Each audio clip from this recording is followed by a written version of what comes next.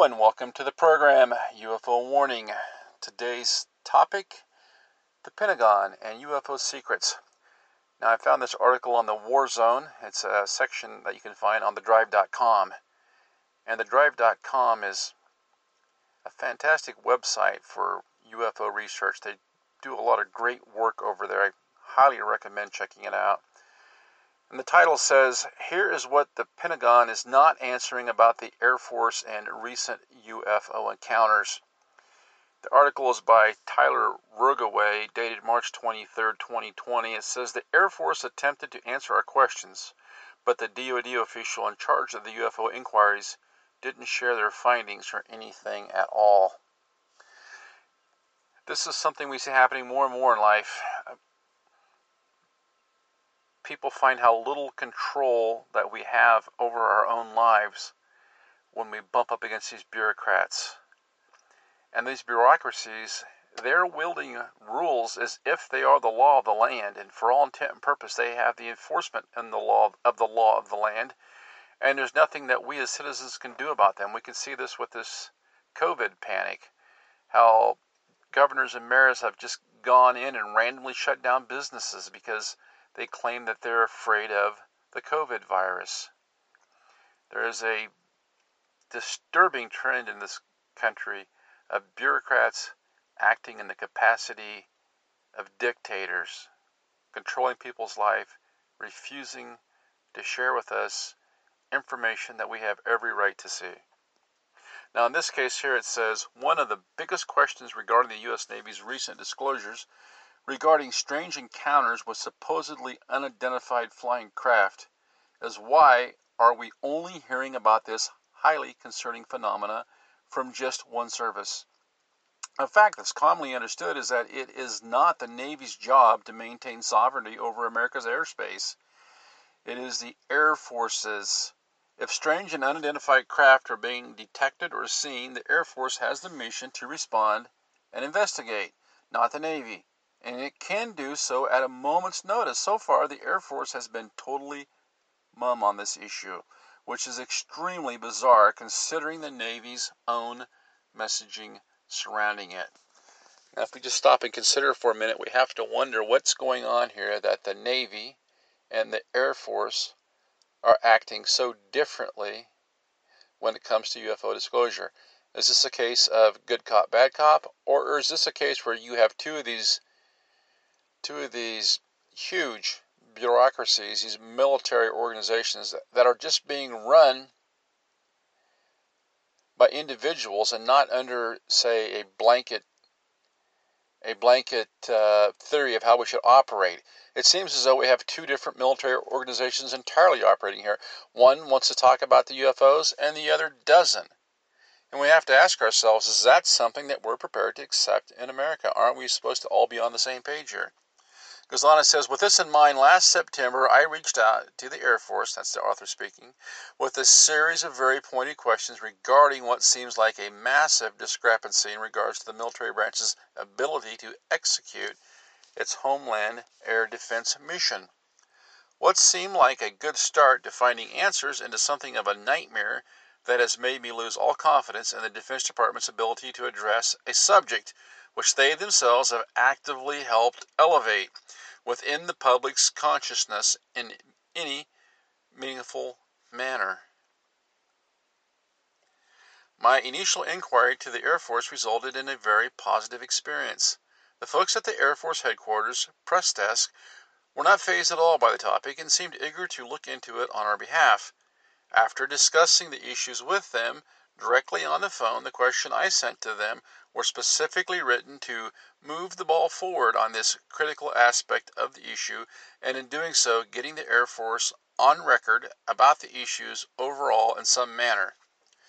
Now, if I could just interject here, I think a lot of times when people address those first questions to a bureaucracy or a branch of the military, what they're coming in contact with is these low-level to mid-level folks who have been put in there to deal with these kind of questions.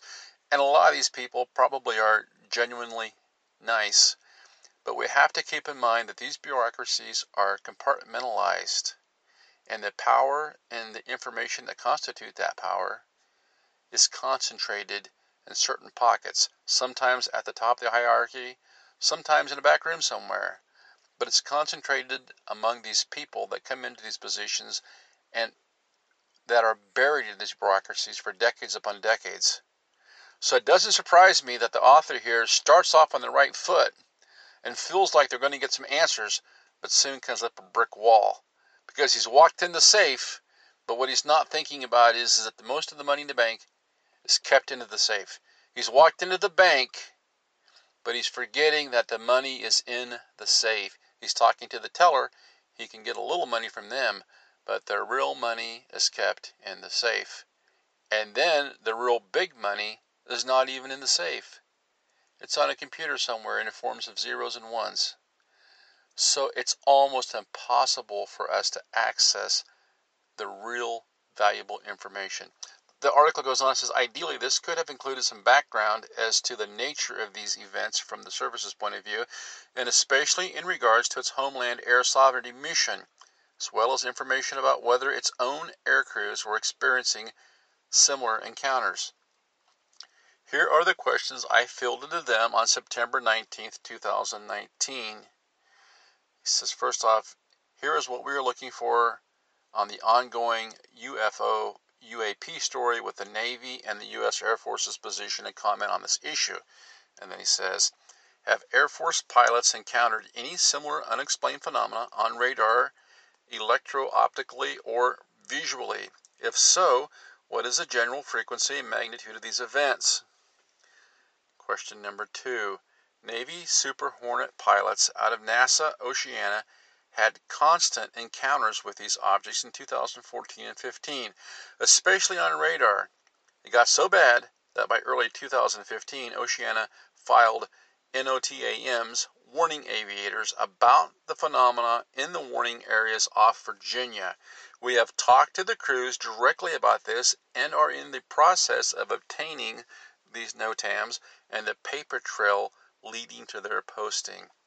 Langley's F-22s, which have superior sensor capabilities in some respects to the Super Hornets, as well as the base's T-38 aggressors, are based right next door and use the exact same warning areas for training daily. Did Langley air crews experience the same phenomena? If so, to what extent? What about other U.S. Air Force assets that use the same airspace for training? Next question. The Navy changed its reporting practices and procedures for encounters with unexplained flying objects significantly due to the massive increase in incidents in recent years. Has the Air Force done the same? If not, why? Because does it even have set procedures for these events? If so, what are they? Has the U.S. Air Force experienced the same massive increase in incursions of UAPs over its bases and installations that the U.S. Navy has? Does the Air Force have similar electro-optical infrared video of UAPs, similar to what the Navy has, or other data for that matter? Does the Air Force see this phenomena as a national security threat? What is it doing to mitigate or better understand it? Thanks so much for your help on this. I think it's critical to clear these details up, and especially now that the Navy has admitted the videos depicting these unexplained craft are indeed real and show objects it can identify. He goes on and says, I quickly followed up with another question. The Navy is saying these things are constantly, as in many times a month or more, busting into controlled or even secured airspace. In 2015, they were there for days off Virginia in the warning areas, even causing the base to post NOTAMs due to near misses, etc. The U.S. Air Force is tasked with protecting this airspace. Has the U.S. Air Force launched alerts and investigated these when the Navy, or maybe even the U.S. Air Force, was calling them out? What was done in regards to Homeland Defense when these were in the warning areas so persistently? How did the U.S. Air Force and its NORAD arm take this issue up during the 2014-15 incidents? And what does the Navy say has occurred constantly all over through this very day? Wow. Now that's a lot of questions. And I'm just going to guess here that the typical Navy intelligence officer, whoever sitting down to read those questions, probably just wadded those things up and threw them in a pile. If I could make a suggestion, if I was going to be sending inquiries to the Navy on something like UFOs, I think I'd send maybe 4 or 5 very specific, very short questions and just leave it at that. Because these guys don't want to walk into a trap. And if you're going to get disclosure, I like the way that Greenwald does it on the Black Vault. He'll send a request for some specific document. So that way he's got him. He's got him on the exact document that he's asking for. And then if they send the document back to him and it's all blacked out and redacted, then maybe he'll send back another request for, less redaction or something. He starts out with something simple and then narrows his way down. And a lot of times he comes across some of the most just mind-blowing evidence, because what happens is he starts to kind of rope these guys into a corner a little bit. But the problem I see with this line of questioning this fellow has taken is that he's asking so many questions and he's putting so much information out there that I think it could actually overwhelm the person that's reading. And I think the best thing to have done here would to have been very specific, very short questions, and then follow up from there. Now it goes on, he says, once again, I have to stress that the Air Force has the Homeland Air Sovereignty mission. Fighter aircraft sit on alert across the United States, ready to scramble within a matter of minutes to intercept and investigate any unknown craft flying in or near the nation's airspace. Now that's correct. We hear all the time about Russian aircraft threatening our airspace and how the American U.S. fighters were scrambled to meet the craft in the sky. Possibly he could have just simply asked them, have U.S. aircraft been scrambled in the past, say, 3 years to your knowledge, to address a UFO? That might have been a question to ask. It says, this includes what some may traditionally call UFOs. Fighter aircraft sit on alert across the United States, ready to scramble within a matter of minutes to intercept and investigate any unknown aircraft flying in or near the nation's airspace. This includes what some may traditionally call UFOs. The war zone has incredibly in-depth evidence of how such an action is taken with regards to the presence of transient, unidentified flying objects, let alone ones that are persistently operating in restricted airspace, as was supposedly the case off the coast of the United States in 2014 and 15. Well, right there, if they have this evidence, the best thing that they could have done was just have crafted a question, a short, simple question in regard to that evidence, and put that to the Air Force, especially if they would have a name, date, place. I mean, these things have to be specific. Air Force units that fulfill the Homeland Air Defense mission are spread across the country, but those equipped with the highest level of fighter aircraft capability are scattered around the continental United States maritime perimeter and are also based in Alaska and Hawaii, equipped with the most powerful fighter-optimized, active electronically scanned array radars in the world, and carrying sniper targeting pods for long-range visual target identification, primarily fulfill the maritime border defense role in the lower 48 states, with the F-22s in Hawaii and Alaska doing the same. F-16CDs, which are also now equipped with AESA radars based at Andrew Air Force Base just outside of Washington, D.C., keep watch over the capital region. Other F-16s from a handful of Air Force units that patrol the central U.S. can also help augment the country's perimeter aerial security. But the alert mission is one that must be specifically trained for, with unique protocols and infrastructure requirements.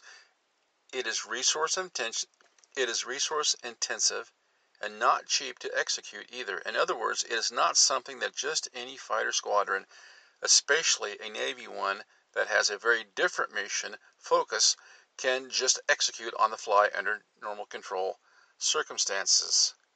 As such, my question attempted to fill in the missing part of the Navy's recent UFO-related accounts.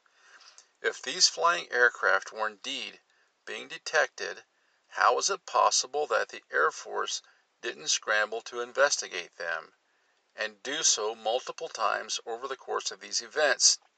If incursions over installations are ongoing, regardless of if they are drones or something far more fantastical, how isn't the Air Force directly involved with investigating and mitigating these potential threats inside the airspace they are responsible for?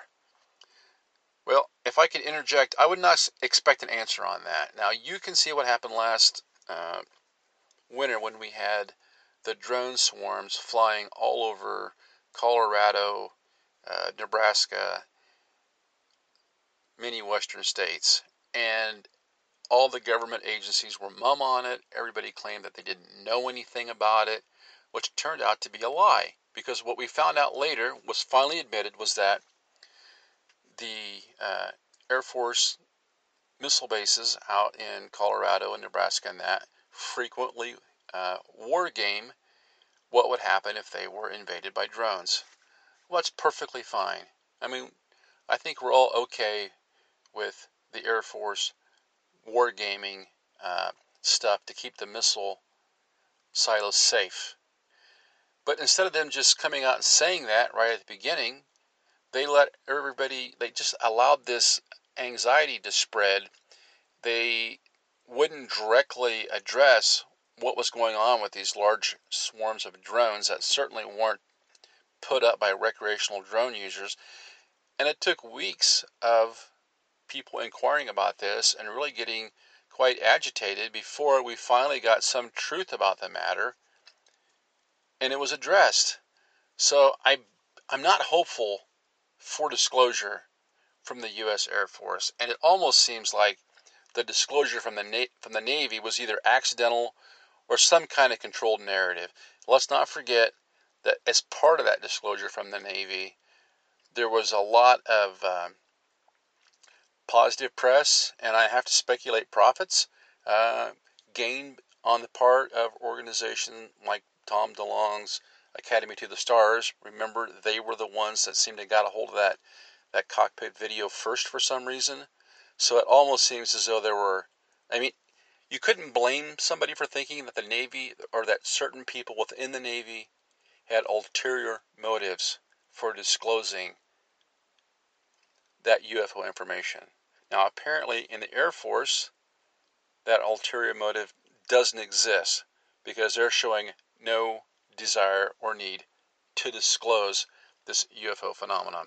Now, the article goes on here a little bit, and I'll just skip down here closer to the bottom. It says, after promising to start with the Air Force itself, I was told that the inquiries had been forwarded to the Office of Secretary of Defense, OSD, Public Affairs Arm. One public affairs officer, Susan Goff, would be handling the request. At first, this sounded very promising. The inquiry had been elevated to someone in a position that might be able to really add some unique context to the issue. Sadly, this ended up being anything but the case. Simply put, my experience with Susan, and I'm not sure if this is Gow or Goff, has been the worst I have had with any of the Defense Department's public affairs personnel ever. What has transpired, or more accurately, what hasn't transpired over the last 6 months, leaves me with no confidence or trust in this official representing the DoD on the issue. This is not personal in any way. She may be a wonderful person, but her behavior has been a clear example of everything the Pentagon's media operations should not be. And it certainly is not due to a lack of training or experience. Her resume is impressive and may even be concerning to some who are seeking some morsel of truth regarding this bizarre and historically tortured issue. My experience is not unique in any way. Others who are working this story have had similar experiences almost to a laughable degree. The reason why so many journalists are interacting with her at all on this issue is that she now holds the entire media public affairs portfolio on UFOs within the DOT. Well, think about that. One person with control over all of the UFO information in the Department of Defense. Now, see, you can elect somebody who you think is a populist like Trump, and I'm sure he's a great guy, but it doesn't do any good when he constantly appoints deep state actors to these key positions. And you have to wonder if he's just doing it because he's too busy to pay attention, or if he's being forced to. But this is a classic case of a gatekeeper. You have these journalists who somehow have it in their head that if they just ask the question the right way, they'll get the answer. But over and over again, we see these journalists, these professionals, bumping up against these gatekeepers. It goes on, it says, sometime shortly before I submitted my questions, the decision was made to funnel every request regarding this issue to her and her alone. The services no longer had control of their own messaging on the matter. Why this decision was made has not been made clear. I wrote and called Susan Gao for months after my initial inquiries were forwarded to her. No correspondence was answered, and no comments were given. Not a timetable for delivery, or a simple "we cannot comment at this time" response to any of my inquiries. Nothing. In the meantime, prolific Freedom of Information Act filer and author John Greenwald over at blackvault.com, that's the guy, had received a FOIA request that not only had my question in it, but it had also had the internal correspondence within the Air Force concerning answering at least a portion of my inquiries. John was nice enough to let me know he had received the documents and that he would work with me as to their release. Now, see, that's exactly what I was talking about. John Greenwald is an expert of asking questions in the simplest, most perfect way. And I think when you ask questions that might be interpreted to be a little bit convoluted or too long, they just get tossed in the wastebasket because these people don't feel, well, it could be they're just lazy. They don't want to have to go to the extra work of answering a compound question. But if you give them a simple question that perhaps references a specific date or a specific piece of paper that was filled out, which Greenwald is really good at doing, then I think they almost feel obligated to answer those questions. You're speaking their language. But you have to understand, I think, that it's going to be impossible to have a qualitative type conversation with these people. If you want to communicate with them, it's got to be quantitative. It has to be exact. That's like you're typing commands into a computer. It has to be specific, zeros and ones. You can't get into big conversations with these people. And goes on and says, once again, the whole idea was to get anything on record in regards to the Air Force, America's air sovereignty, and this issue. Well, let me tell you something. These people are not going to put themselves out there where they can be criticized or have their careers damaged.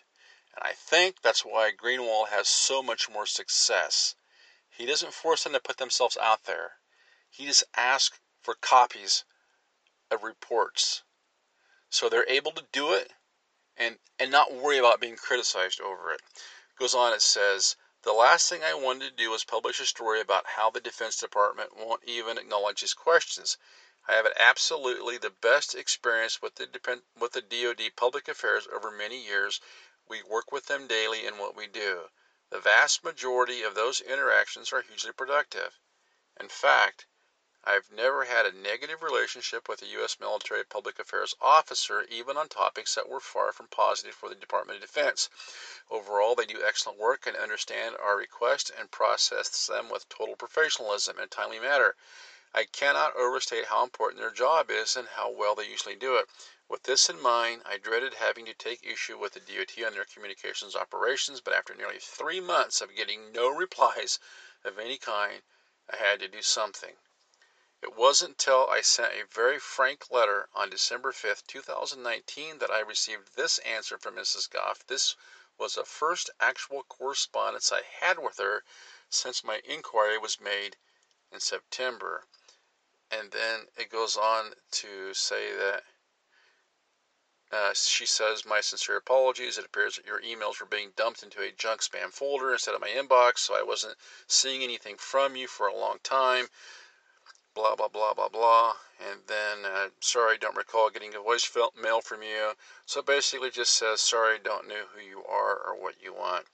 He says, I replied very positively. I was so glad we had a breakthrough, and I wouldn't have to write about how unresponsive the DoD's representatives on this matter was, even if they weren't willing to say much. We would actually have that on the record, and I made Ms. Goff aware of the internal documents that had some answers to my questions that John Greenwald obtained. So at least I could get some commentary on those, if anything else. Above all else, a relationship could begin. And then it goes on and says, I was happy to finally be working, blah, blah, blah. I followed up quickly after response, asking if we could have this wrapped up by the end of the week. Her reply stated as such, yeah, we should be able to. She thanks him for his patience. Finally, I could slap a deadline. Then he goes on and says, the reality ended up being the complete opposite. Mrs. Goff never got back to me. What followed over the next 4 weeks was me reaching out, looking for an update, and getting nothing back. This was different, though, as her original excuse were clearly false because she just went back to doing the same thing even after her apology and acknowledgement of a timeline. By January 2nd, 2020, yet another month had gone by, and it was clear that she had gone dark once again. And then he goes back and forth a little bit here through the article. And this seems like this has continued on for just several months.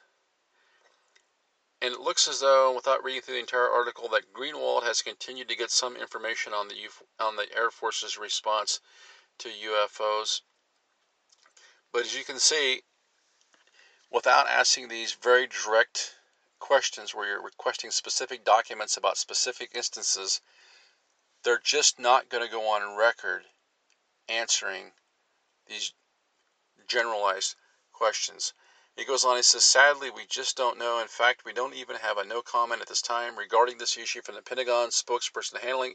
In the end, it is in the public's interest to know how the media is being treated by the Department of Defense on this issue after they themselves help perpetuate it. Now, that's quite a long article about this whole situation, but I think you can see what's happening here.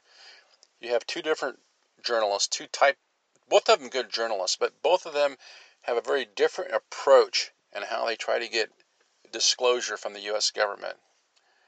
Now, the first fellow, Greenwald, as I stated, he asked very limited, specific, precise questions about and questions that are directed toward acquiring evidence. Lots of government documents and forms. The second fellow, as you can see, as you read the question, he sends in these quite long, involved, almost a little bit convoluted questions. He's trying to have a conversation with a bureaucrat about UFOs, and they are having none of it. It's almost like he overloaded their circuits. And I think this goes to show that if we have any hope of receiving disclosure at any level, Greenwald's got it figured out.